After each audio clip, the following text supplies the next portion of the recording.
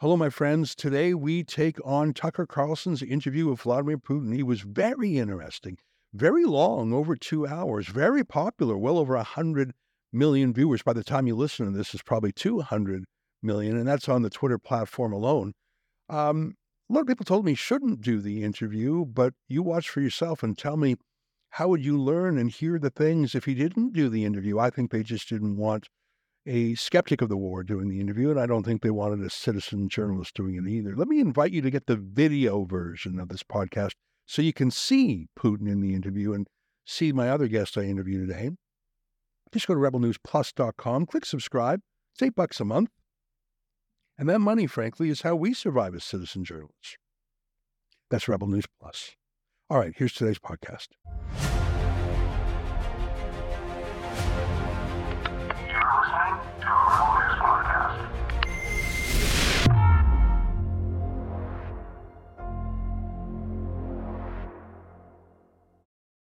Tonight, Tucker Carlson interviews Vladimir Putin for 2 full hours, and the media party goes nuts. It's February 9th, and this is the EZRA LEVANT Show. Shame on you, you censorious thug.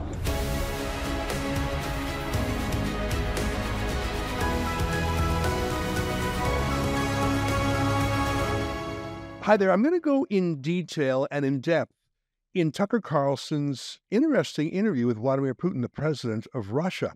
The interview itself was more than 2 hours long, including a half-hour history lesson by Vladimir Putin about the region of Ukraine and Russia and Poland. And it was a very unusual interview, and there were so many interesting nuggets in it. Tucker Carlson himself, after the interview, said it's going to take him a year just to intellectually unpack what he had just went through.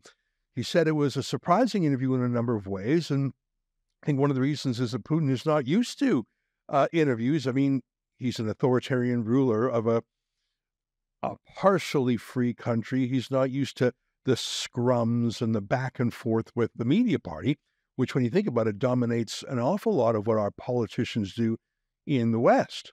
They're either writing press releases or having press conference or giving speeches or doing question period even for the consumption of the media, and then to turn that media product into election success. Well, none of those things are required for Vladimir Putin. He spends his time governing, planning, strategizing, learning, including obviously learning about history. So I think there was a bit of a culture clash between Tucker Carlson, who's at the leading edge of social media and talk radio and talk TV, and Putin, who really may observe that world, but is not part of it. I thought there was a lot of interesting things in it. And I did my live stream on it today for about 90 minutes, which, as you can tell, isn't even enough time to encapsulate the whole interview itself. And so what I'm going to do today is I'm going to flip the show around. I did an interview today with my friend Alam Bokhari, who used to be the senior tech editor at Breitbart.com, but now he works full-time for Internet Freedom. And I didn't know that until we booked him today, and it was a very interesting conversation. So I'm going to put the interview first, and then I'm going to put a slightly pared down version of my live stream because it has the clips I wanted to show you anyways. So we're going to trim down what was 90 minutes. By the way, I do the live stream. We do it once a week now. We used to do it more often during the lockdowns, but every Friday from 1 to 2 Eastern, which is 11 a.m. till noon Mountain Time, we have a live stream.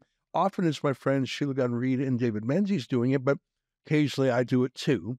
And so that's where I'm taking it from, but it's the videos I want to show you. Canada made an appearance. Of course, Putin took advantage of Trudeau's atrocious mistake of inviting a Nazi SS officer into Parliament. Putin mentioned that. That was really the only reference of Canada, but it was a wide-ranging discussion. And, of course, when you interview any political leader, you are going to hear propaganda. I think that's true with Western leaders as well. There was an enormous chorus of people saying, do not do this interview, Tucker. This is a traitorous act. I'm not sure. I mean, if someone said to me, Ezra, you can interview the head of Hamas, or you can interview the Ayatollah of Iran, well, obviously that would never happen. And if it did happen, my first question would be my own safety. I mean, both of them would want to kill me. But if I didn't think that that would happen, of course I would take the interview. And of course, I would do my best to ask questions that illuminated things, elicited things, to draw out their meaning, even though I would know would be propaganda. I think that it would be a useful exercise. I don't know. Those things will never happen. And I think the same response would be there for Tucker Carlson. By the way, other journalists have interviewed Vladimir Putin over the years. And by the way, he's in a war now. Well, Putin invaded Ukraine in 2014 as well, whether it's Barbara Walters or Charlie Rose or a half dozen other American journalists, let alone European journalists. I think it was more because Tucker Carlson has been a skeptic of the war and financial aid to Ukraine, and because Tucker Carlson is a citizen journalist. And so you have the ideological opposition to him by the CNNs of the world, and you also have the professional rivalry. In fact, some great interviewers out there who I think would do a good job interviewing Putin were just angry that they didn't get the chance. I saw one video, and I don't think I played it in the live stream, so let me play it for you now. Here's one video that I think, I hate to say it, sums up the state of journalism in the West on the matter of the Russia-Ukraine war. And by the way, I don't like the Russia-Ukraine war. I don't like any war. And as you know, I visited the Ukraine Pavilion at the World Economic Forum twice now, and I found it very touching and very compelling. And the human cost of that war is absolutely tragic. And I believe the war must end. And I think the war ends either with absolute defeat of one side, which I don't think will happen here, or a negotiated outcome. I mean, you had the unconditional surrender of the Japanese and the Germans in the Second World War after total destruction, total civilian loss. I don't think anybody wants that. So one of the discussions Tucker Carlson had with Putin was about the path to peace. And I thought that was very interesting. And for all the people telling Tucker Carlson not to do the interview, well, you bet they were all watching it. Both fans and foes of Putin, both Americans and Russians and Chinese. In fact, the last I checked, over 100 million people had watched the interview. And yeah, like I said, here's an example of a softball interview that the media party is more accustomed to. This was with Vladimir Zelensky, of course. Can you believe this? As a human being, so many people look up to you. They rely on you. No one can imagine how hard that is. Do you do anything for yourself? Are you ever able to take a minute to read or to listen to music or something to sort of give yourself that a moment? I have such moments, important, to be in silence, to be alone. And early in the morning, when there are no sounds, no people, nobody. I mean, the people, our staff. I mean, nobody is in my cabinet. Nobody. Yeah. I can just read, think, and the music helps really. What music do you like? Oh, I like AC/DC. AC/DC, I don't understand all the words because of. But I like the music. Yeah, I like energy. Maybe it's too old the music for. I understand. We're the same. We're the same. I love it. No, it's important to have sometimes at 6, 7 in the morning some trainings. Workout. Yes, workouts. Or to do something with music, with such music, which gives you energy for all the day.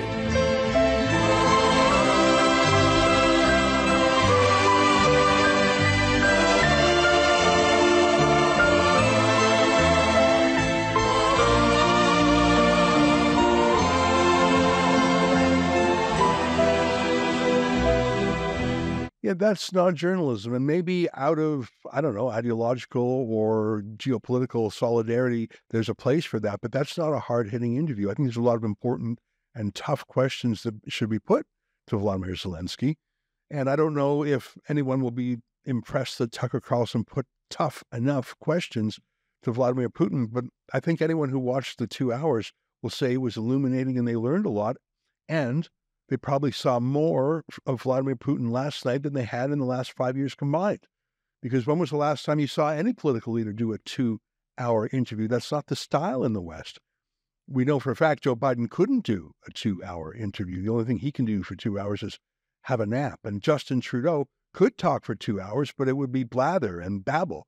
He couldn't give a half-hour historical lecture on the background of Canada.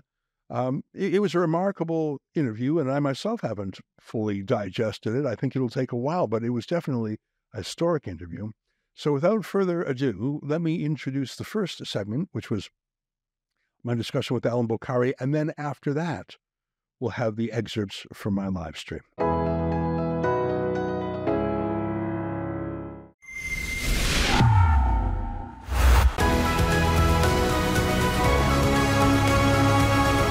Well, one of the takeaways from our visit to the World Economic Forum in Davos was the focus that the world's oligarchs put on censorship, and not just journalistic censorship, but censorship in every aspect of the world. I think that's one of the things they hope to unlock with artificial intelligence. I'm reminded of the massive censorship factories that Facebook used to contract with. They would have hundreds of human censors going through post after post after post, determining what would be blocked, what would be deleted, what would be suspended. And after millions of these human interactions, well, the machine watched and learned. And as far as I know, there are no longer any factories with humans doing censorship. It's all the algorithm. It's all artificial intelligence. That was one of the things on the minds of the delegates at the World Economic Forum, and not just for any general purpose, but to stop Donald Trump from winning the 2024 election. That's why the two names you heard most over there were Donald Trump, of course, the devil incarnate, and Elon Musk, his angel who would enable him. Well, one of the ways they are going ahead with this is through the so-called fact-checking industry. I have in my hand a new report by the Foundation for Freedom Online. The headline of this report is Protection Racket: Why the Censorship Industry Needs to Bail Out the Media. And Canadians will know a bit about that. Joining us now via Skype from Austin, Texas, is the Managing Director of the Foundation for Freedom Online, our old friend, Alan Bokhari. Alan, great to see you again. We had you on the show a lot when you were the tech editor at Breitbart.com, but I'm delighted that you have this new position fighting for freedom every day. Yes, it's very similar topic. The censorship issue isn't going away. In fact, it might get even more important in 2024. They're trying to do the same old things, but there are more free speech friendly platforms around now. Twitter, or X, I should say, and Rumble, which I know you're on. What we've seen at the Foundation for Freedom Online is that the censorship industry is looking for new methods and new tools to cement the advantages they built up in 2020, when I think censorship was really at its peak. And in this particular report, we're looking at sort of the other side of the coin to censorship, which is, censorship is the suppression of disfavored speech, of speech that the establishment doesn't want to be out there. But the other side of that is the promotion of the artificial promotion of the establishment's speech and narratives that they do like. And the big concern for the establishment right now is that the mainstream media is in decline, and it has been in decline for a very long time. And especially with the rise of digital technologies and social media, there's less and less need to rely on old school newspapers and broadcast channels, the cable channels, to receive news. So there have been all these bills around the world, including in Canada, to effectively bail out the media, to either directly give them taxpayer money, which I know happened in Canada, or to establish a permanent funnel of revenue from tech companies to media companies to ensure that they never go under, they never go bust.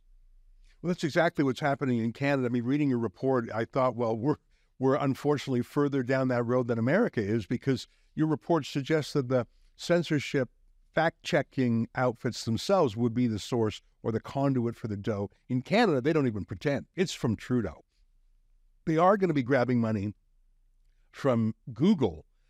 Facebook has said they're not going to participate for now, but in Canada, the government affects censorship in two ways. Number one, with a stick, but that's too obvious. So the more powerful way is number two, with a carrot, by basically bribing journalists. Tell us what you're afraid of in America. I've read the report, and I mean, I could read through it, but why don't you just tell us how it would work in America? Because I don't think your government is quite as meddlesome in the media as ours is because of your First Amendment. So how are they getting around that? Tell us how it would work in this censorship fact-checking dystopia. So in the United States, there's a bill that media lobbyists have been trying to pass for about 3 years now, and I covered it a lot of Breitbart News, which was one of the only sort of media companies in the US that really opposed the bill. There were many conservative companies that supported it as well. But it's called the Journalism, Competition and Preservation Act. And what it does is very similar to the Canada's Online News Act and Australia's News Media Bargaining Code. Both of those two laws were passed very recently in the past few years. What it does is it allows media companies to get together in a kind of cartel, a legal cartel. And that cartel can then go to tech companies and effectively demand deals that give them a permanent funnel of ad revenue, along with other advantages they might ask for. Of course, the media writes its own rules as to who is and isn't allowed in the cartel. And there are all sorts of little loopholes in the bill to make sure that sort of independent podcasters and YouTubers and independent journalists can't benefit from the negotiations of the big media cartel. For example, you need a special license number that really only established media companies have. But what the cartel will be able to do is impose these agreements with Silicon Valley companies through arbitration that give them a permanent funnel of ad revenue. So even if their audiences are going down, even if people don't want to read them anymore, Silicon Valley will still have to pay them. And the way they justify the bill is by saying, well, look, our content is on social media platforms. Social media platforms are benefiting by getting ad revenue. The more people see media links and media posts on their platforms, we're giving them activity, and with activity comes more ad revenue. But Facebook banned news links in Canada when they passed we know. You the can online post a Rebel News story on Facebook or Instagram. It'll show up blocked. It's like we're in North Korea or something. I know, and it's really bad for independent media outlets. But one thing, Facebook's usage statistics were not really impacted by banning news links at all. And it's one thing to say that social media companies, tech companies should share their ad revenue with the creators that are bringing them activity. But these bills are strictly limited to establishment media companies. It's not everyone who's eligible to receive ad revenue share. It doesn't do anything for people who get demonetized by social media platforms, despite bringing them lots of activity. It's really just for establishment media companies. You mentioned a moment ago about I think you called it a license number or something. You have to get some sort of accreditation. Now in Canada, that's done by our version of the IRS, the Canada Revenue Agency, a government agency. You have to apply to the government for your journalistic license. Here it's called the QCJO, Qualified Canadian Journalism Organization. It won't surprise you, Alan, that when we applied for this number, we were rejected. We appealed. We were rejected again. So we are appealing to the federal court because the government is deciding who's a journalist and who isn't. And by the way, it's impossible to draft a rule on who a journalist is that keeps out Rebel News but doesn't kick out other left-wing media. We're 100% Canadian-owned. We do general interest news. We're not controlled by any lobby group or anything. How do you block Rebel but keep the CBC or the Toronto Star? There's no way you can do it other than having partisan appointees make the decision. So we'll see what the federal court says. My point is, in Canada, it's a government process. In the U.S., who would give out that license number? Would that be a government decision there too? Because that doesn't sound constitutional. That wouldn't be a government decision, although non-profits are included in the bill. So if the government grants you non-profit status as a journalistic entity in the bill, that allows you to reap the rewards, to get those ad revenue payouts. Maybe I'm getting too technical here, but I know the Daily Caller is a great conservative news site. In fact, Tucker Carlson used to be from there. They have the, quote, for-profit side, and then they have their foundation side. Maybe there's some technical way around it. And I know I'm getting too deep into the weeds because that's not what's important. Yeah, so what's important is international standards. It's an international standard serial number, an ISSN, and really you either need that or you need to be owned by a qualifying 503c nonprofit. Or if you're a broadcaster, you need to be an eligible broadcaster with a license issued by the FCC. So if you're just, making videos online, if you're streaming news to Rumble or something, you don't have that FCC license, then you're not going to be included so this in the is bill. for the legacy media. This is for the big guys. This is for the legacy media. Got it. Sorry to go so technical there. It's just I'm quite interested in this because we've been in this technical legal battle for 2 years in Canada. And, I'll send you, Alan, some of our filings that we recently did. I think, we're in a lot of litigation up here. We're always suing the bad guys and being sued by the bad guys. We do a lot of litigation. But I say that our battle over this journalism license is perhaps the most important fight of our lives. Because if Trudeau is able to keep within his power who is or isn't a journalist, and then things flow from that, these people are boosted, these people are throttled, these people are subsidized, these people are penalized. A lot turns on whether or not you're a licensed journalist in Canada.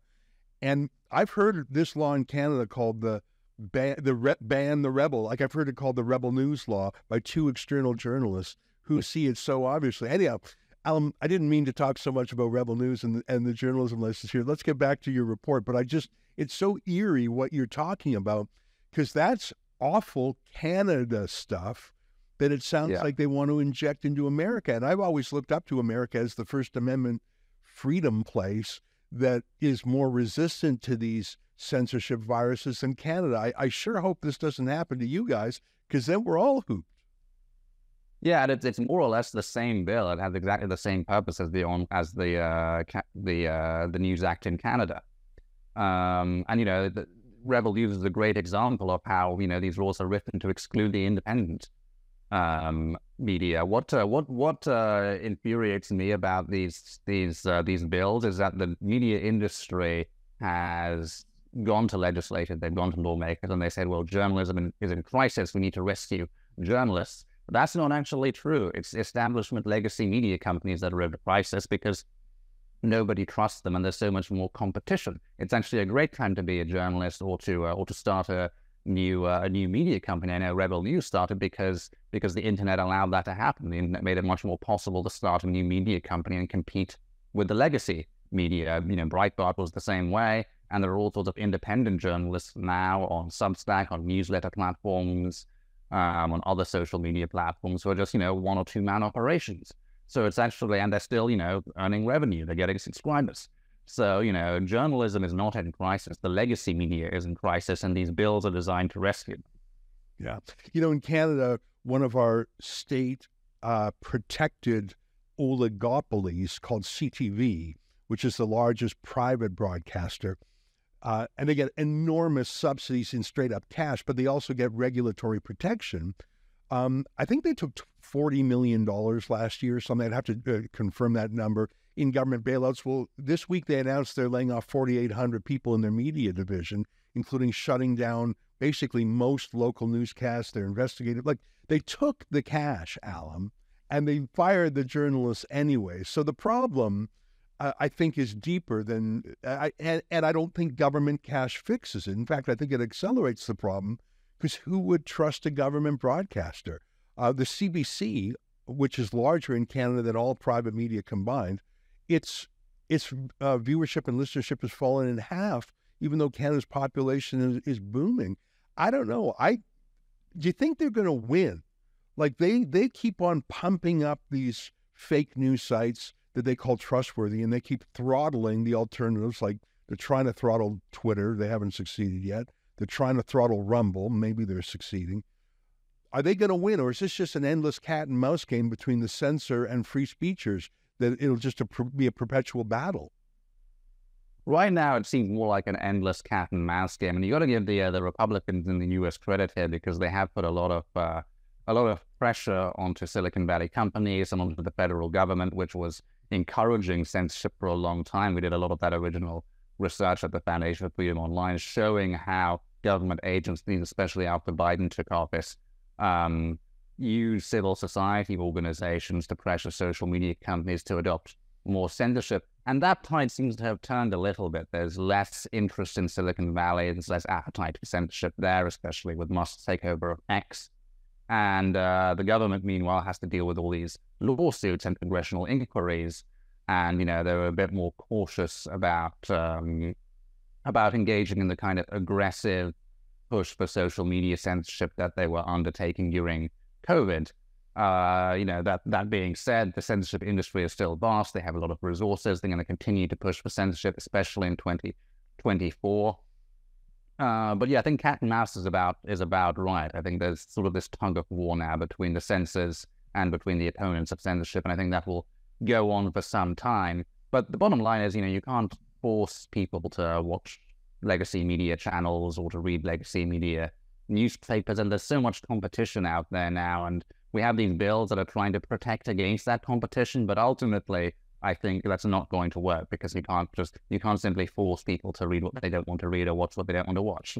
And I want to keep in touch with you on this stuff. It's great to see you in your new capacity. I apologize for talking too much about Rebel News and our own battles with journalists. Oh no, it's very, very important. Well, it's a great example of why these bills are a bad idea. Yeah, and I want to learn more about how they're trying to do this in a First Amendment jurisdiction, because they're doing it to us here in Canada. And who knows, maybe in your position as managing director, we can encourage you to write a little story about the dark lessons, the bad ideas laboratory that is Canada. I sometimes tell my American friends that we are like a time machine. If you want to see your future 5 years from now, come and take a look at us today and be scared, be very scared. And I think right now the world's in a bad place, because you have Justin Trudeau, Joe Biden, Jacinda Ardern is kicked out of New Zealand, but she's taken on this global censorship job. You've got censors or people censorship friendly in Ireland, in France. Like, there really is no world leader who's saying enough of this crap.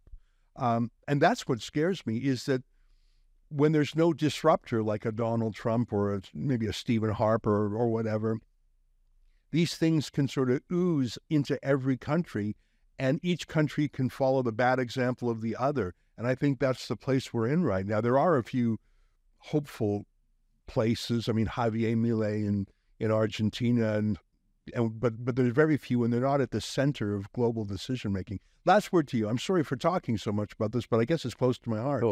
Go ahead, Alan. Finish it. Yeah, I mean, it's important to remember that all of this started in 2016. There was a time when the internet and social media companies were not as censored as they are today. And a big reason for that is the same media that's now asking to be rescued by online competition. They were the ones who started whipping up these ad boycotts against YouTube, against Facebook, that really accelerated the pace of censorship. So, the important thing to remember about these bills is that they're coming from the same place that motivates a lot of censorship, which is primarily media companies and their allies trying to suppress their competition on the one hand and elevate themselves by securing special favors from Silicon Valley. And that's what these bills are. They sort of give legal basis to Silicon Valley bailing out the mainstream media, whether they're popular or not. Alan, I'm going to dig more deeply into your organization. I'm delighted you're there, and I'd like to share your website with our viewers. It's foundationforfreedomonline.com. We've gotten to know Alan over the years with his work at Breitbart.com, and now he's doing it full-time at the foundationforfreedom.com. And I have read this report called Protection Racket, Why the Censorship Industry Needs to Bail Out the Media. And I'm sorry I didn't give Alan more talk time. I just had so many things to say myself. But I promise you, Alan, if you're willing, I'd love to have you back on a regular basis like we used to do when you were at Breitbart, because this is very important to us. Not only do we talk about this and do we care about this, we're directly impacted by it, and we're trying to make a difference too by going to court. And I will privately share with you some of our legal pleadings, what I think you'll find interesting. So please take our best wishes for good luck and much success, and I look forward to continue our conversation in the months ahead. Thanks, Ezra. I'm happy to come back. Right on. There you have it. Alan Bokhari, freedom fighter. Stay with us. More ahead.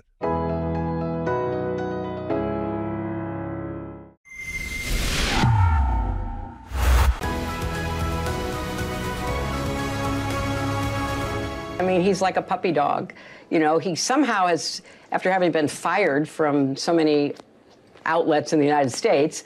I would not be surprised if he emerges with a contract with outlet, because he is a useful idiot. He says things that are not true. He parrots Vladimir Putin's pack of lies about Ukraine. So I don't see why Putin wouldn't give him an interview, because through him, he can, continue to lie about what his, objectives are in Ukraine and what he expects to see happen. It's really quite sad that not just somebody like Tucker Carlson, who has, as I said, been fired so many times because he seems unable to, correlate his reporting with the truth, but also because it's a sign that there are people in this country right now who are like a fifth column for Vladimir Putin. And why? I don't know. I mean, why are certain Republicans throwing their lot in? Why are, other Americans basically believing Putin? Why did Trump believe Putin more than our 11 intelligence agencies? I don't know. Do you have a working theory on that? I do have a working theory. There's a lot in there, actually. Let me just take a second there. And I'm just going to take her at face value for a minute. I mean, put aside the fact that she's basically against the interview. Actually, that's sort of the essence of what she said. She said one of the main reasons was that Putin lies. So you shouldn't interview a man who lies. I'm sorry, but I think every politician lies. And occasionally, I think almost every person lies. Now, hopefully most of us don't lie as a matter of course, and most of us don't deal with momentous things that require massive, dark lies. But I recall Winston Churchill himself said the truth needs a bodyguard of lies. The truth is so precious, it needs a bodyguard of lies. That he was talking about what life is like in wartime. You might recall that Churchill had body doubles because deceiving the enemy about where he was important because, of course, there were German spies trying to kill him. So in wartime, do you doubt that both sides engaged in lies? And I'm not here to beat up NATO, but there were so many pro-Ukraine lies. The ghost of Kiev, some mysterious fighter pilot who was shooting down all the Russian planes, or Snake Island, where a handful of Ukrainian soldiers held off the entire Russian army. There were all these little propaganda lies. Welcome to wartime. War is fought by many means. A lot of it is kinetic, but a lot of it is propaganda. During the Second World War, there was Axis Sally and Tokyo Rose, who were English language radio hosts in Germany and Japan, saying demoralizing things to the Western troops. And of course, the Allies would drop leaflets on the bad guys trying to convince them to surrender. Welcome to wartime. But if we don't interview politicians because we think they're going to lie. So he hadn't even lied yet. And I'm not sure what lie. There was one thing Putin said last night that might be a lie, and I'm going to talk about it in a minute. But even if he is a liar, shouldn't we hear the lies? And maybe we'll expose the lies? Or maybe they're not actually lies. Maybe they're just falsehoods that Putin believes. Or maybe, just maybe, there are certain things he says that we don't like, but may be true. And for example, his history about Ukraine and its historical authenticity and its historical place, maybe it's wrong. But I don't think Putin's lying. He may just have a antagonistic belief. But if we were to take Hillary Clinton's advice, we could not interview people who engaged in lies. I don't think you would have a lot of interviews with world leaders. One last question, and that's about someone who's very famous in the United States, probably not here, Evan Gershkovich, who's the Wall Street Journal reporter. He's 32, and he's been in prison for almost a year. This is a huge story in the United States, and I just want to ask you directly, without getting into the details of it or your version of what happened, if as a sign of your decency, you would be willing to release him to us and we'll bring him back to the United States.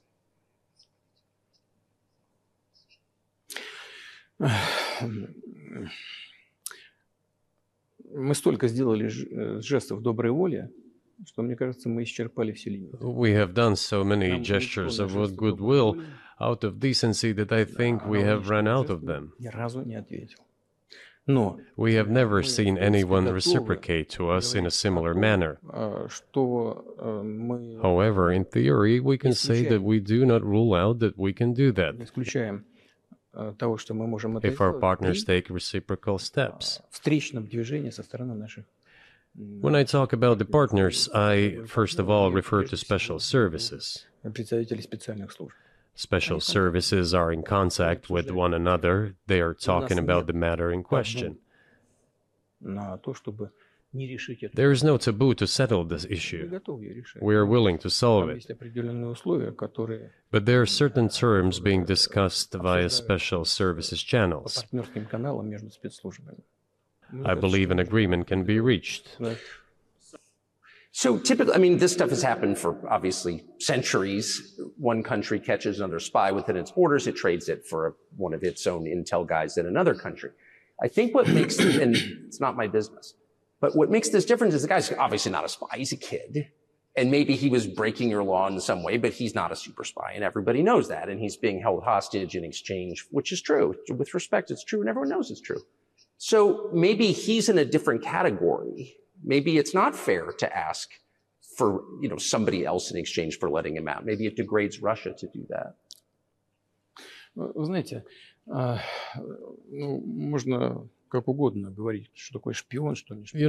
You can give different interpretations to what constitutes a spy, but there are certain things provided by law. If a person gets secret information and does that in a conspiratorial manner, then this is qualified as espionage.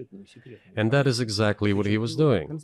He was receiving classified, confidential information, and he did it covertly. Maybe he did that out of carelessness or his own initiative. Considering the sheer fact, this is qualified as espionage. The fact has been proven, as he was caught red-handed when he was receiving this information. If it had been some far-fetched excuse, some fabrication, something not proven, it would have been a different story then. But he was caught red-handed when he was secretly getting confidential information. What is it then? But are you suggesting that he was working for the U.S. government or NATO, or he was just a reporter who was given material he wasn't supposed to have? Those seem like very different things. I don't know who he was working for, but I would like to reiterate that getting classified information in secret is called espionage, and he was working for the U.S. Special Services, some other agencies. I don't think he was working for Monaco, as Monaco is hardly interested in getting that information. It is up to special services to come to an agreement. Some groundwork has been laid. There are people who, in our view, are not connected with special services. Let me tell you a story about a person serving as... Anyways, it goes on. Do you see how long he's going on about this? I think it was the longest, and that's not even the full clip. That was just a little clip we found online. Tucker Carlson's like a dog with a bone. And I actually think that Putin's going to give that 32 years. And by the way, 32 years old is not a kid. And journalists often are spies, and because they have access and because asking questions is their job and getting tips is their job. I don't know if this guy's a spy. How would I know? But it's notable that Tucker Carlson was so energetic about it. And I'm sure that man's family is grateful to him, and if he's released, he'll be grateful to him. And I put it to you that probably most corporate media reporters wouldn't ask that question of Putin, and if they did, they certainly wouldn't come back at it again and again and again. The way, in fact, that could have gone on for 5 more minutes, but that was just a short extract, so we'll wrap that up there. But again, Putin answers in different ways, doesn't he? I don't think that Putin would ever answer a question based on feeling pressure from a reporter. Because I just don't think in Putin's world, reporters are centers of power. He's not worried about what the front page of Izvestia is going to say tomorrow in the same way that Trudeau might be worried about what the front page of the Globe and Mail is going to say tomorrow. So I just don't think that Putin responds in the same way. And I don't know, I thought he probably thought that was boring and playful. There's one more thing that Putin said that I just don't know if it's true, and it may be a lie. Because it's just so unlikely. But maybe it's unlikely because we've just never heard it before. It's when Putin claimed that there was everyone knows there was a negotiation, a peace negotiation, very early in the war, a year and a half ago. I think it was happening in Istanbul, Turkey. And they had a tentative agreement that Vladimir Zelensky himself had tentatively agreed to. And there's sort of two parts to the story that are incredible. The first part is actually sort of already known. It's that Russia and Zelensky had more or less agreed they were going to have peace after 6 months, not after 2 years. A peace that would have saved hundreds of thousands of lives. But Boris Johnson, the former Prime Minister of the UK, he wasn't even the PM at that time, was dispatched on behalf of NATO and America to scupper the deal, to tell Zelensky, don't you dare sign it. Do you have that part of the clip? Okay, let's take a look. Yeah, I think so. Let's take a look. Was they who started the war in 2014. Our goal is to stop this war. And we did not start this war in 2022. This is an attempt to stop it. Do you think you've stopped it now? I mean, have you achieved your aims? No, we haven't achieved our aims yet, because one of them is denazification. This means the prohibition of all kinds of neo-Nazi movements. This is one of the problems that we discussed during the negotiation process, which ended in Istanbul early this year.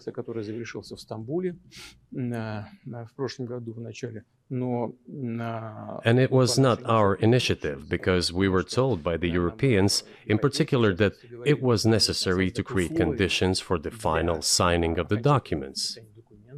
My counterparts in France and Germany said, how can you imagine them signing a treaty with a gun to their heads? The troops should be pulled back from Kiev. I said, all right. We withdrew the troops from Kiev. As soon as we pulled back our troops from Kiev, our Ukrainian negotiators immediately threw all our agreements reached in Istanbul into the bin and got prepared for a long-standing armed confrontation with the help of the United States and its satellites in Europe. That is how the situation has developed, and that is how it looks now. All right, that was the second part. Olivia, I just sent you the clip of the first part. That, I think, is an astonishing thing that I've never heard before. Did you hear what he said? That they were negotiating a peace deal in Istanbul. And Western leaders, I think he said France and Germany, said, how can you have Zelensky negotiate with a gun at his head, pull back from the capital, Kiev? And Putin claims he pulled back to allow Zelensky to sign the deal. And that's when the West said, we're going to continue to fight. I've never heard that before. I've only heard the Western point of view, which is that, no, the Ukrainian armed forces, with funding and materials from NATO, drove the Russians back. Not that they deliberately withdrew. I find it implausible, but maybe it is the truth. Or maybe it's a lie that Putin says to keep domestic Russian support, because if Russia was losing a war, that would look terrible. A dictator's power or authoritarian's power is self-reinforcing, self-fulfilling. As long as the dictator looks and sounds powerful, he will be powerful. But the moment he looks vulnerable and weak, it'll all come imploding. So maybe that's a lie. But I have to say, even if it's only 1% chance it's true, That's a heck of a counter narrative, isn't it? But I just sent Olivia that another clip that I haven't listened to because I'm on the show, but I saw the description. That Istanbul meeting that they're talking about, that Putin allegedly pulled his tanks back to give Zelensky breathing room to sign it. We've heard from other people. We've heard from the Israeli government who was there saying, yeah, we basically had a deal. We heard from other leaders who were in the room. And here's Putin describing how they essentially had a peace deal a year and a half ago, but the West scuppered it. Take a look. We support this. So I just want to make sure I'm not misunderstanding what you're saying. I don't think that I am. I think you're saying you want a negotiated settlement to what's happening in Ukraine.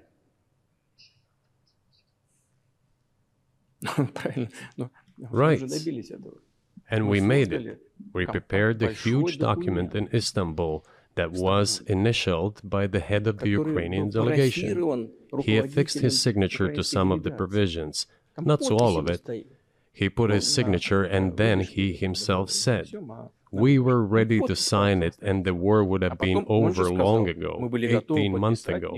However, Prime Minister Johnson came, talked us out of it, and we missed that chance. We support this. So I just want to make sure I'm not... You know, I think that's incredible. We're learning about the war. We're learning about Putin's openness to a diplomatic resolution. And now Hillary Clinton says it's a pack of lies. And I suppose if someone knows lies, she's a connoisseur of lies. She's an impresario of lies. She's the master and mistress of lies. She would know. Or maybe she just doesn't want to hear Vladimir Putin's point of view. I don't know. But I do know that for a course of 2 hours, Vladimir Putin talked on a range of subjects with a depth and detail that I think few foreign leaders could match. And that doesn't mean he's a good person. But what it means is that Russia is led by a powerful leader who understands his country and is focused on his country's national goals. Can you say the same about the leaders in the West? Can you say the same about Rishi Sunak in the UK? Can you say the same about Justin Trudeau here?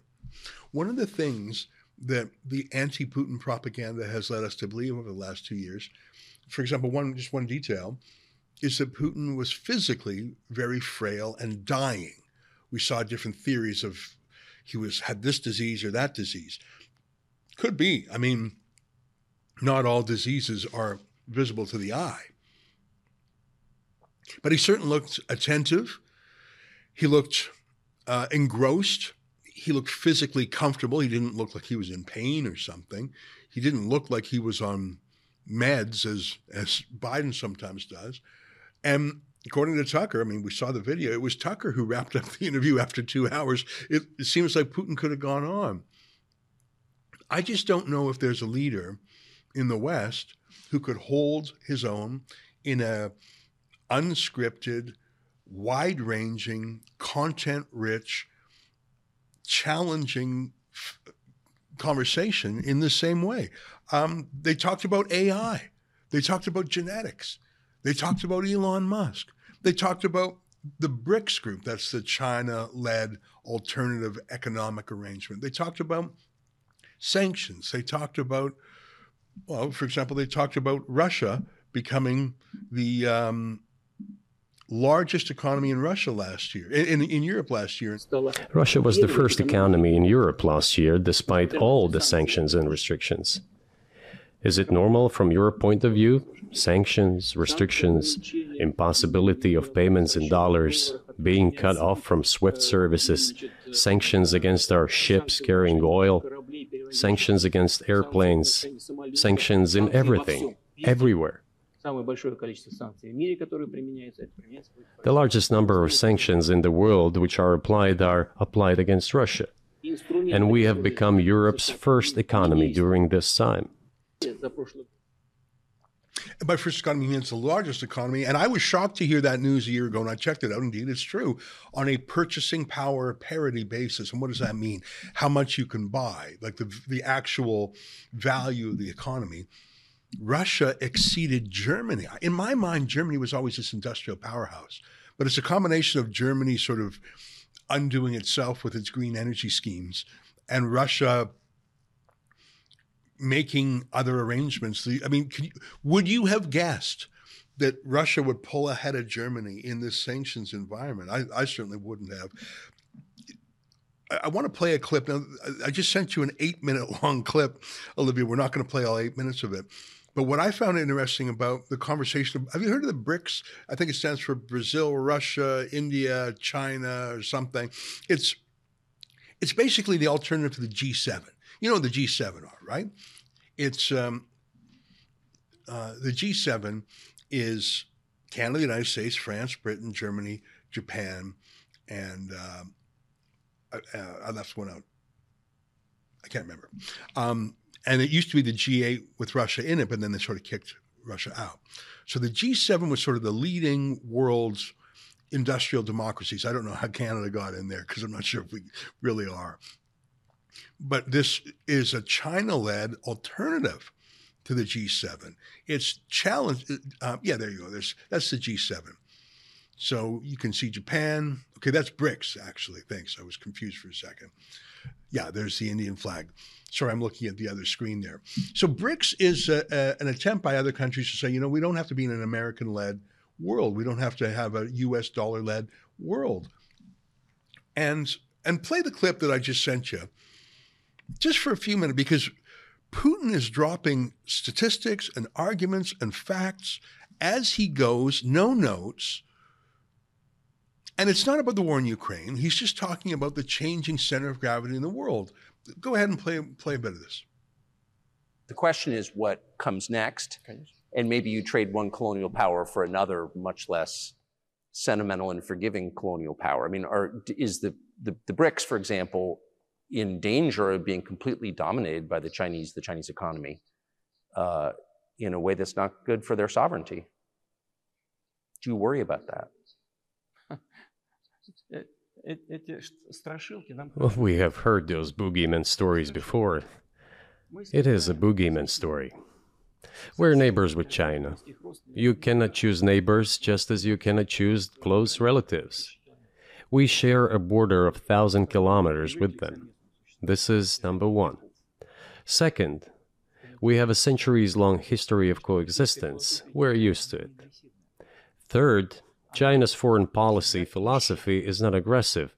Its idea is to always look for compromise, and we can see that. The next point is as follows.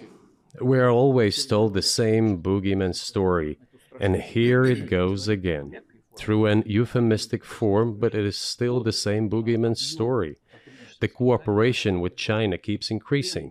The pace at which China's cooperation with Europe is growing is higher and greater than that of the growth of Chinese-Russian cooperation.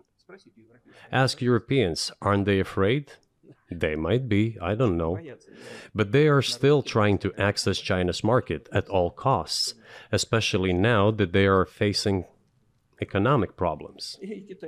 Chinese businesses are also exploring the European market. Do Chinese businesses have small presence in the United States? Yes, the political decisions are such that they are trying to limit their cooperation with China. It is to your own detriment, Mr. Tucker, that you are limiting cooperation with China. You are hurting yourself. It is a delicate matter, and there are no silver bullet solutions, just as it is with the dollar. So, before introducing any illegitimate sanctions, illegitimate in terms of the Charter of the United Nations, one should think very carefully. For decision makers, this appears to be a problem. So you said a moment ago that the world would be a lot better if it weren't broken into competing alliances, if there was cooperation globally. One of the reasons you don't have that is because the current American administration is dead set against you. Do you think if there were a new administration after Joe Biden that you would be able to reestablish communication with the U.S. government? Or does it not matter who the president is?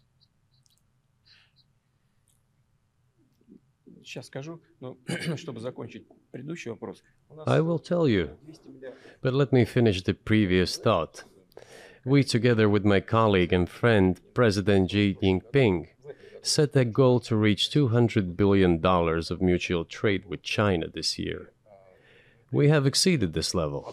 According to our figures, our bilateral trade with China totals already $230 billion, and the Chinese statistics says it is $240 billion. One more important thing. Our trade is well balanced, mutually complementary in high-tech, energy, scientific research and development. It is very balanced. As for BRICS, where Russia took over the presidency this year, the BRICS countries are, by and large, developing very rapidly. Look, if memory serves me right, back in 1992, the share of the G7 countries in the world economy amounted to 47%, whereas in 2022 it was down to, I think, a little over 30%. The BRICS countries accounted for only 16% in 1992, but now their share is greater than that of the G7. It has nothing to do with the events in Ukraine. This is due to the trends of global development and world economy, as I mentioned just now. And this is inevitable. This will keep happening. It is like the rise of the sun. You cannot prevent the sun from rising. You have to adapt to it. How do the United States adapt? With the help of force, sanctions, pressure, bombings, and use of armed forces. This is about self-conceit. Your political establishment does not understand that the world is changing under objective circumstances. And in order to preserve your level, even if someone aspires, pardon me, to the level of dominance, you have to make the right decisions in a competent and timely manner. Such brutal actions, including with regard to Russia and, say, other countries, are counterproductive. This is an obvious fact. It has already become evident. You just asked me if another leader comes and changes something. It is not about the leader. It is not about the personality of a particular person. I had a very good relationship with, say, Bush. I know that in the United States, he was portrayed as some kind of a country boy who does not understand much.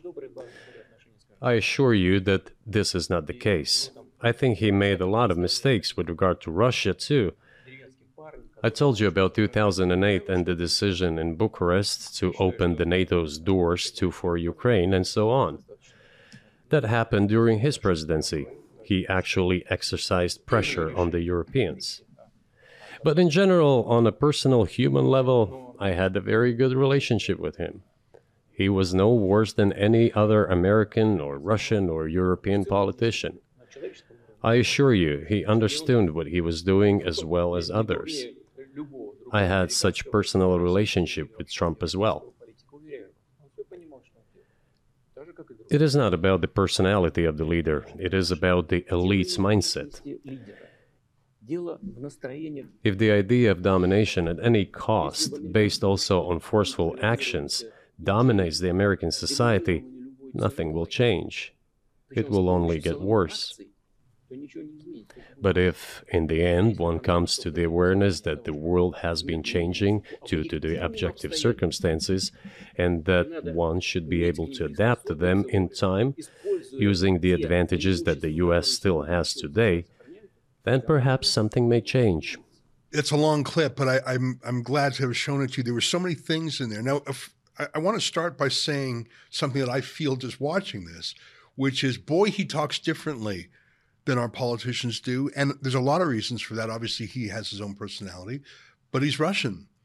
And they don't have a vigorous press scrum style. They don't have in fact, I think his very first answer to Tucker was something like, is this a talk show or something, as opposed to Putin was obviously ready for a deep discussion. And he would have kept going. It was Tucker who said, okay, 2 hours and 7 minutes is enough for me. So I think the Western ear, the short attention span mindset, the TikTok generation is not interested in 8-minute answers talking about the growth rate of the BRICS economy versus the shrinking of the G7 economy as a proportion of what. But I think maybe that's a Western conceit because we have short attention spans, we have entertainment-style politics, and we're America-centric. And I say we, Canada and the United States, we're sort of twins. But in Europe, and I saw this when I went to Hungary, and I saw the speech that Viktor Orban gave, and China, they talk about China in Hungary as much as they talk about America. And they're closer to China, and they're closer to Russia, and that's the rest of the world. Not all the rest of the world thinks LA, New York, Washington. Other parts of the world think Shanghai, Beijing, Tokyo, New Delhi, Bombay. But when Tucker Carlson said, when was the last time you talked to Biden? His first answer was, I don't know exactly. And Tucker Carlson laughed out loud. If you can find that exact moment, please do, Olivia. Tucker Carlson laughed out loud, and Putin sort of said, you know, I've got a lot of things, a lot of domestic things I worry about. And I think Putin was just sort of, it was his reaction to Tucker Carlson being absolutely stunned that Vladimir Putin couldn't remember the exact moment he last talked to Biden. And Putin was I think it was a genuine response because it was so reflexive. It was, yeah, I got a lot of busy things I'm worried about. You know, I happen to run one of the largest countries, the largest country in the world geographically, a country that has lots of different languages, ethnicities, religions, lots of different borders, military issues. Waiting for Joe Biden to call is not exactly, I'm not thinking about him when I go to bed and thinking about him when I wake up in the morning. But there was a good question and answer exchange there, wasn't it? And it had nothing to do with Ukraine. So, I mean, when Hillary Clinton and other Westerners said, don't listen to the war propagandist, don't listen to the killer, don't listen to the illegal invader, I understand what they're saying. They're saying he's the enemy. Don't give him a platform. But does that mean we can't hear what he has to say about the rising place of China and the BRICS countries and how that's inevitable? Does that mean that his comments about that are a lie? Do you think he was lying about China-Russia trade? I thought it was a very interesting answer that he said, don't tell me about China trade. Europe is more hungry for the Chinese market than even we are. I don't know if you caught that part. I thought it was interesting to hear his reflections on talking to different politicians.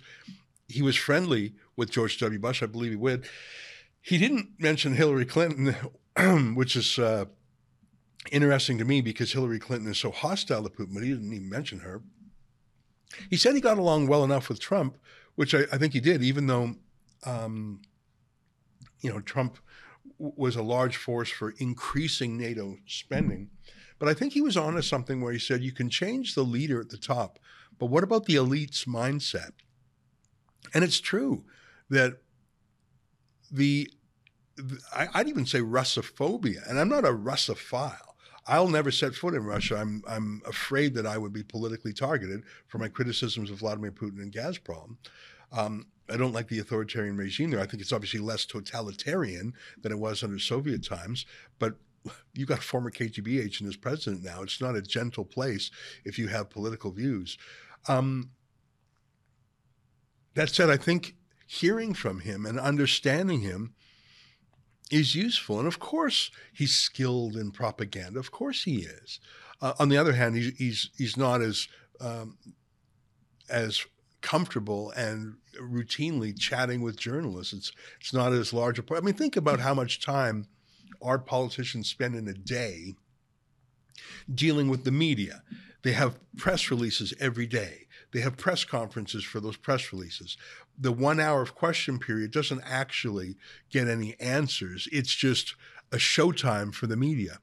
I put it to you that at least 50% of the day for a Canadian politician is how to get media and how to control media coverage of what a politician does.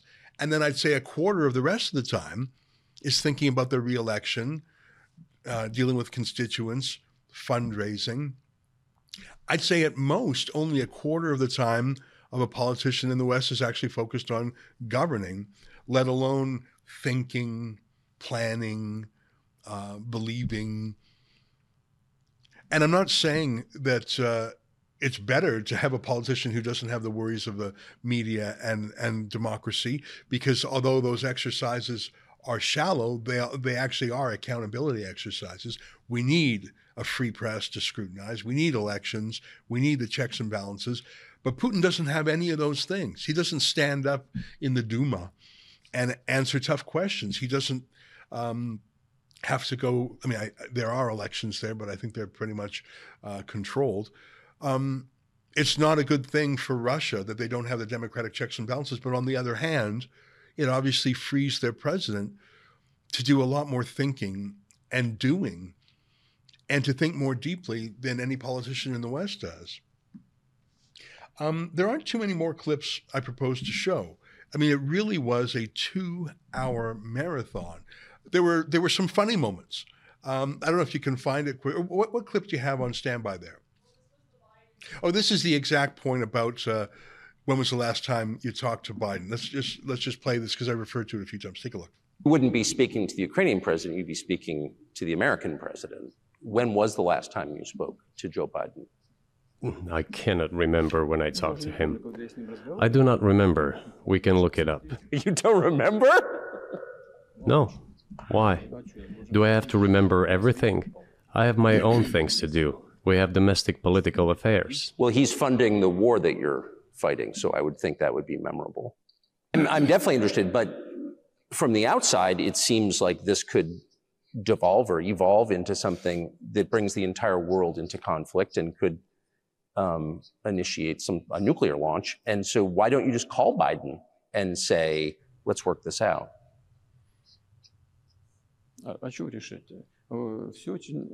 What's there to work out? It's very simple. I repeat. We have contacts through various agencies. I will tell you what we are saying on this matter and what we are conveying to the US leadership. If you really want to stop fighting, you need to stop supplying weapons. It will be over within a few weeks. That's it. And then we can agree on some terms. Before you do that, stop. What's easier? Why would I call him? What should I talk to him about? Or beg him for what? And what messages do you get back? You're going to deliver such and such weapons to Ukraine? Oh, I'm afraid, please don't. What is there to talk about?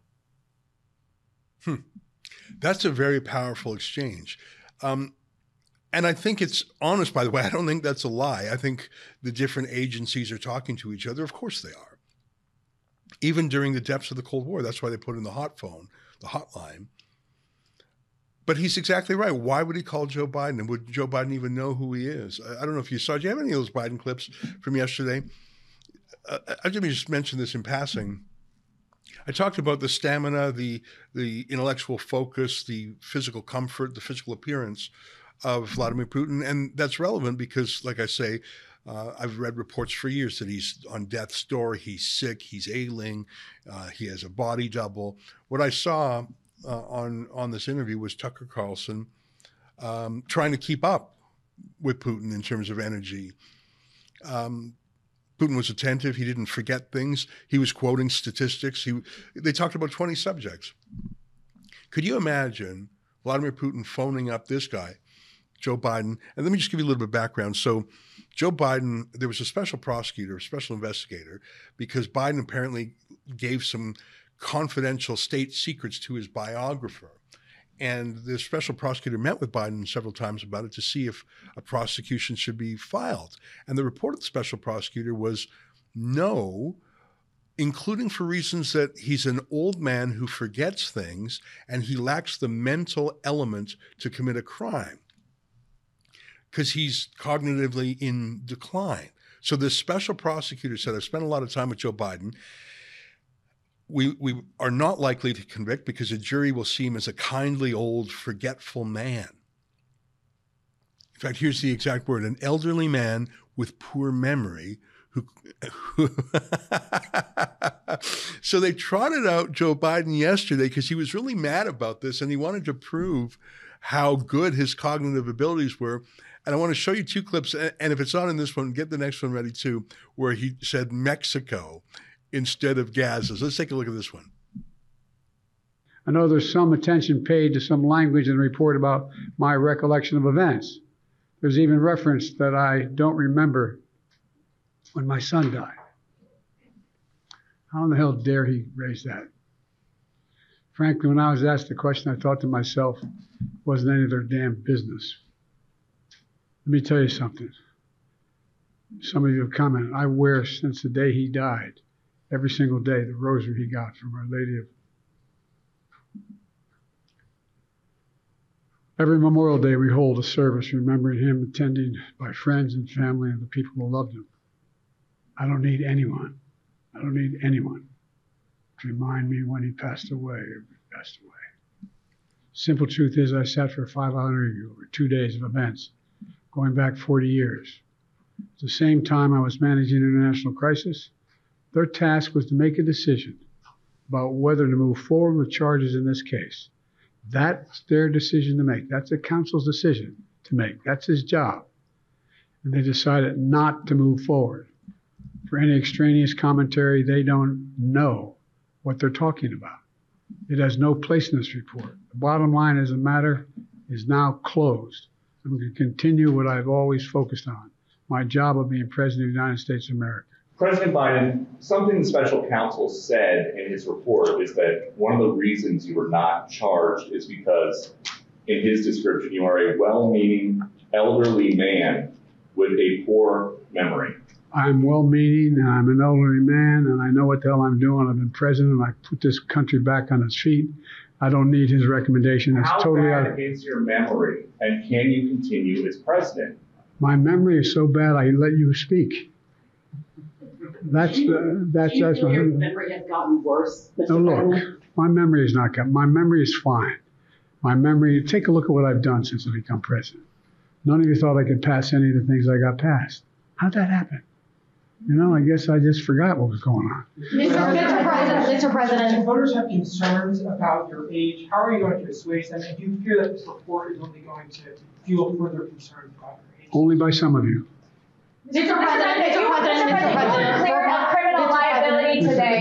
Do you take responsibility for at least being careless with classified material?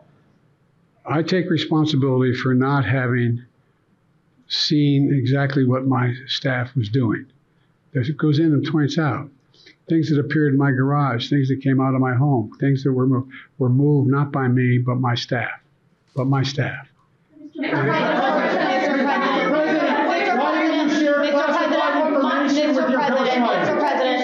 Mr. President, for months when you were asked about your age, you would respond with the words, watch me. Many American people have been watching, and they have expressed concerns about your age. That is your judgment. That is your judgment. That is not the judgment of the press. They express concerns about your mental acuity. They say that you are too old. Mr. President, in December, you told me that you believe there are many other Democrats who could defeat Donald Trump. So why does it have to be you now? What is your answer to that question? Because I'm the most qualified person in this country to be President of the United States and finish the job I started. You know, that press conference, there was a number of things yesterday that just he went out to demonstrate how sharp he was, but oh my God. You know, he mixed up Mexico and Gaza.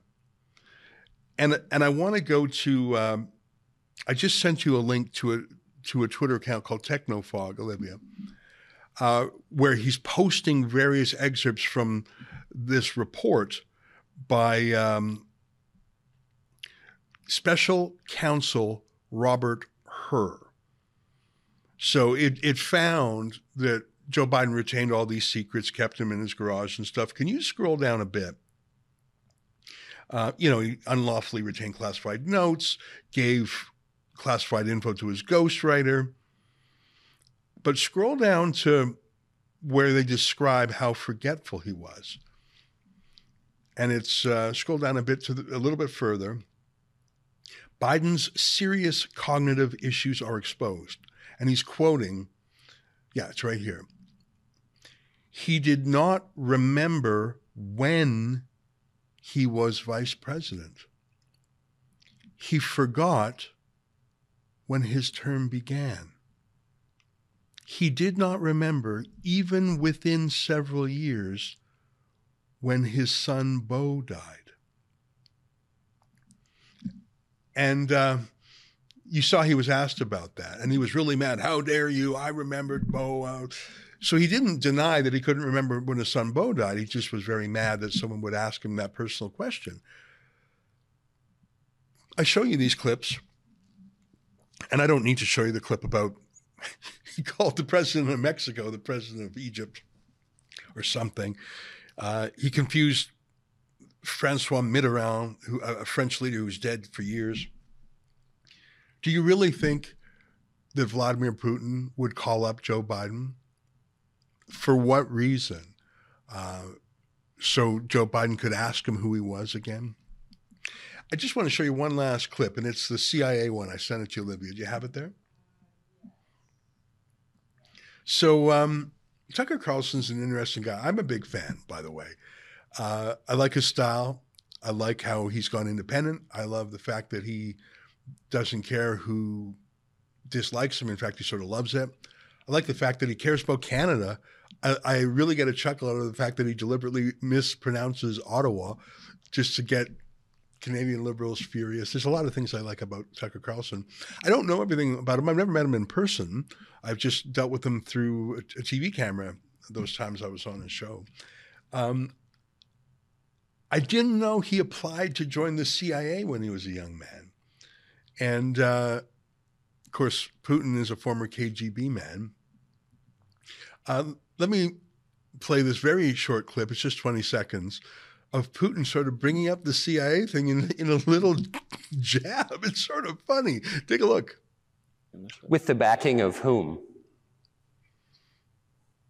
With the backing of CIA, of course. The organization you wanted to join back in the day, as I understand. We should thank God they didn't let you in. Although, it is a serious organization. I understand. With the backing of...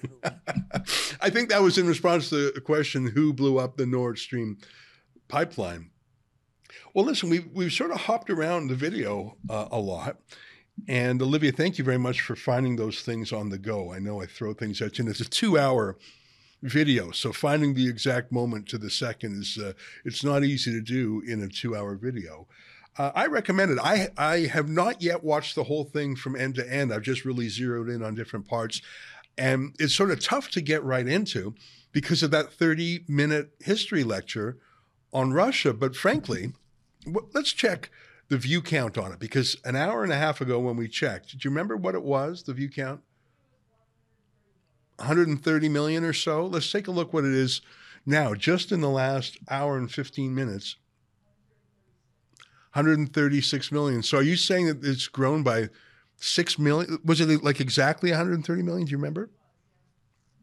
So even as we've been sitting here, 6.5 million people have watched this version, but there are many, every single clip we've shown you has been cut and reposted by someone else. A lot of people saw it on Tucker Carlson's own website. And if it's had 136 million views on that alone, I don't think it's crazy to think that this video and all its clippings have been seen 1 billion times. I mean, I think far more people have seen the little clips than watched the whole thing. Now, I acknowledge that 136 million views, maybe that's only for a few seconds, but even if only 10% of those people watch a significant amount, that is an enormous audience. And I think people, you don't think Hillary Clinton was watching it?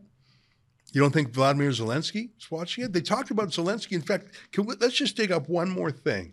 And I would go to Twitter and I would search Putin, Zelensky, father. Because I thought this was an interesting exchange. Putin and Zelensky have spoken before. In fact, Zelensky, when he ran for office, ran as the peace candidate. And one of the conversations in the video was about, yeah, that's the exact clip there, was about the denazification.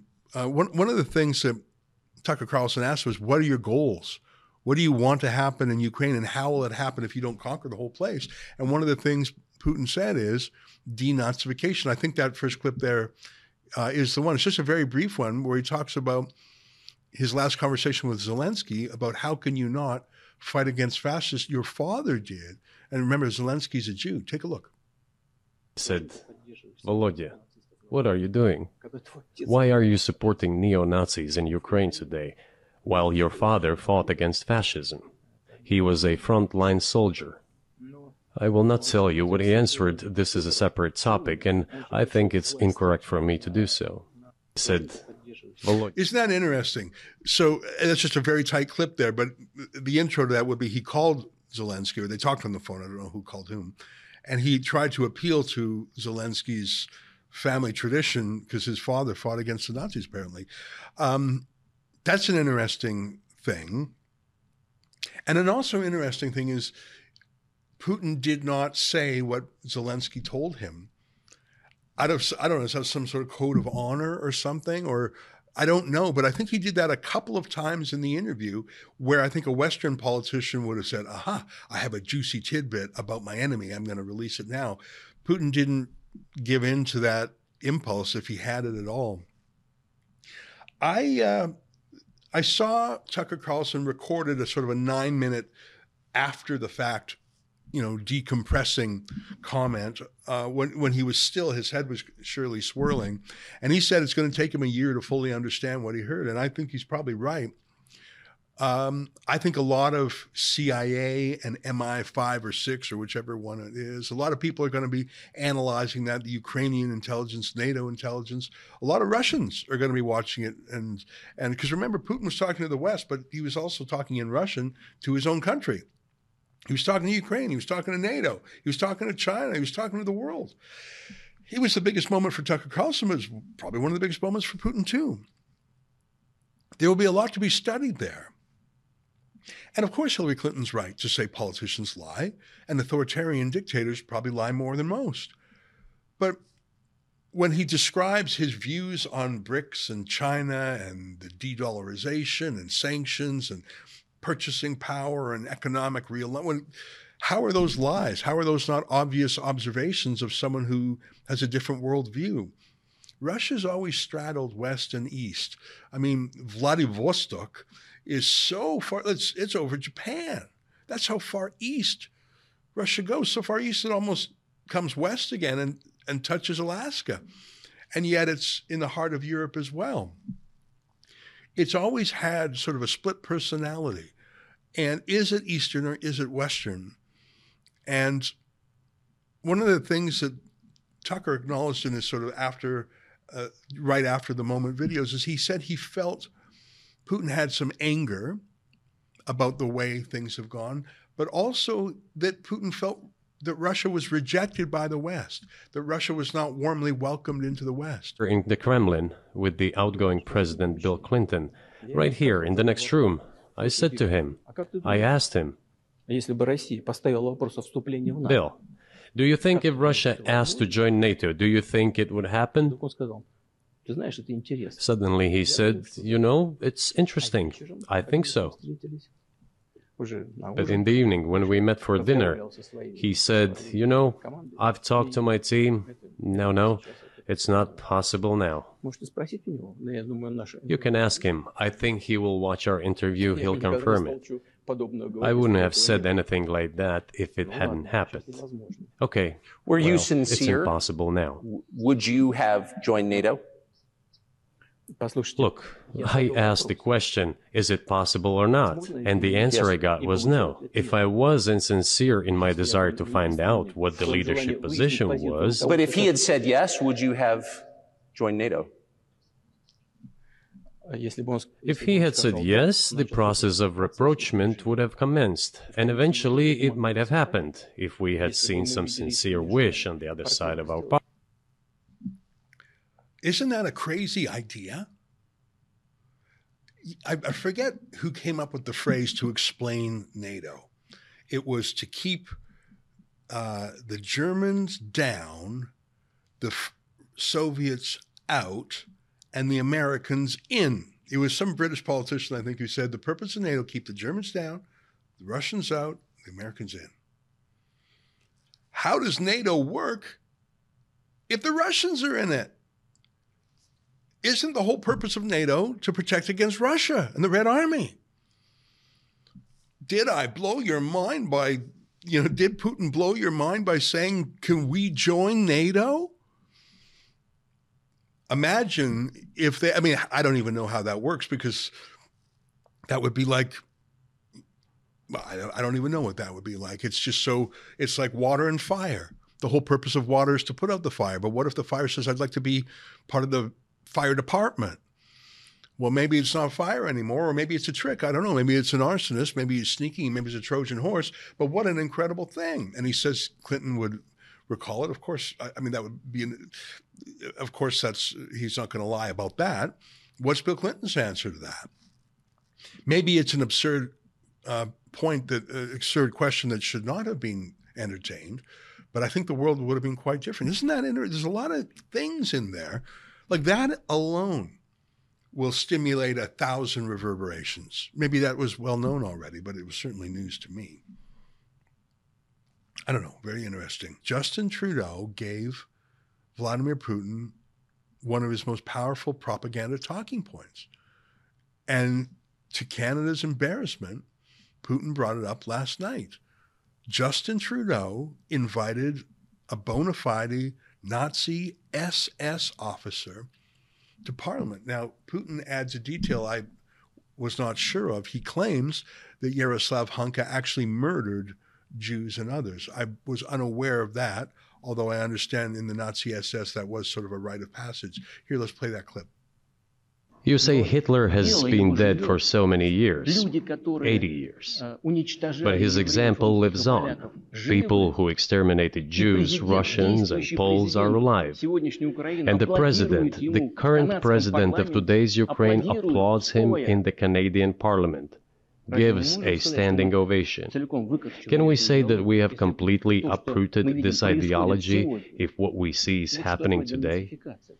That is what denazification is in our understanding. We have to get rid of those people who maintain this concept and support this practice and try to preserve it. That is what denazification is. That is what we mean. Yeah, thanks, Justin Trudeau, for giving Vladimir Putin a talking point. Here's what I learned yesterday in closing. I learned that Vladimir Putin is physically and mentally stronger than Joe Biden. You could probably guess that. I learned that Vladimir Putin thinks about his country in the sweep of history and destiny and national interests, and he thinks about his country's long-term future in ways that our Western leaders do not. I learned that Vladimir Putin is not used to the back and forth banter as democratic politicians are, because there is no vibrant, antagonistic, pluralistic press corps in Russia. So he's used to giving long professorial answers to people who just sit there and take notes. I think that half-hour historical answer is sort of how he probably normally talks, and woe unto the flunky who expresses impatience.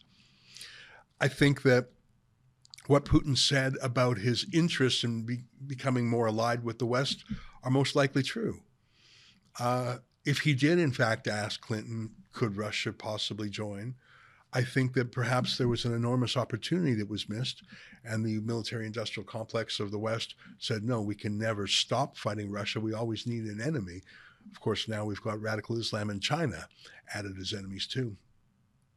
I think as to the conflict in Ukraine, Putin said something that I think is credible, which is that he's open to a diplomatic solution. The reason I say that's credible and not a lie is that Putin seemed dedicated to various treaties signed in Minsk and to a treaty that was being hammered out in Istanbul. And it's been reported from various quarters, including from Israel, that it was Boris Johnson that scuppered it, not Putin. I don't believe Putin when he says he withdrew his military from Kiev as a sign of good faith. I find that too far-fetched. It could be true. It's the first I've heard of it. And I think that For millions of people around the world, this is the first time they will have heard Vladimir Putin's side of the story. Whether they believe it or not is up to them. And I think Tucker Carlson has shown that he can rise to the occasion. Well, that's our show for today. Until next week, on behalf of all of us here at Rebel World Headquarters to you at home, good night, and keep fighting for freedom.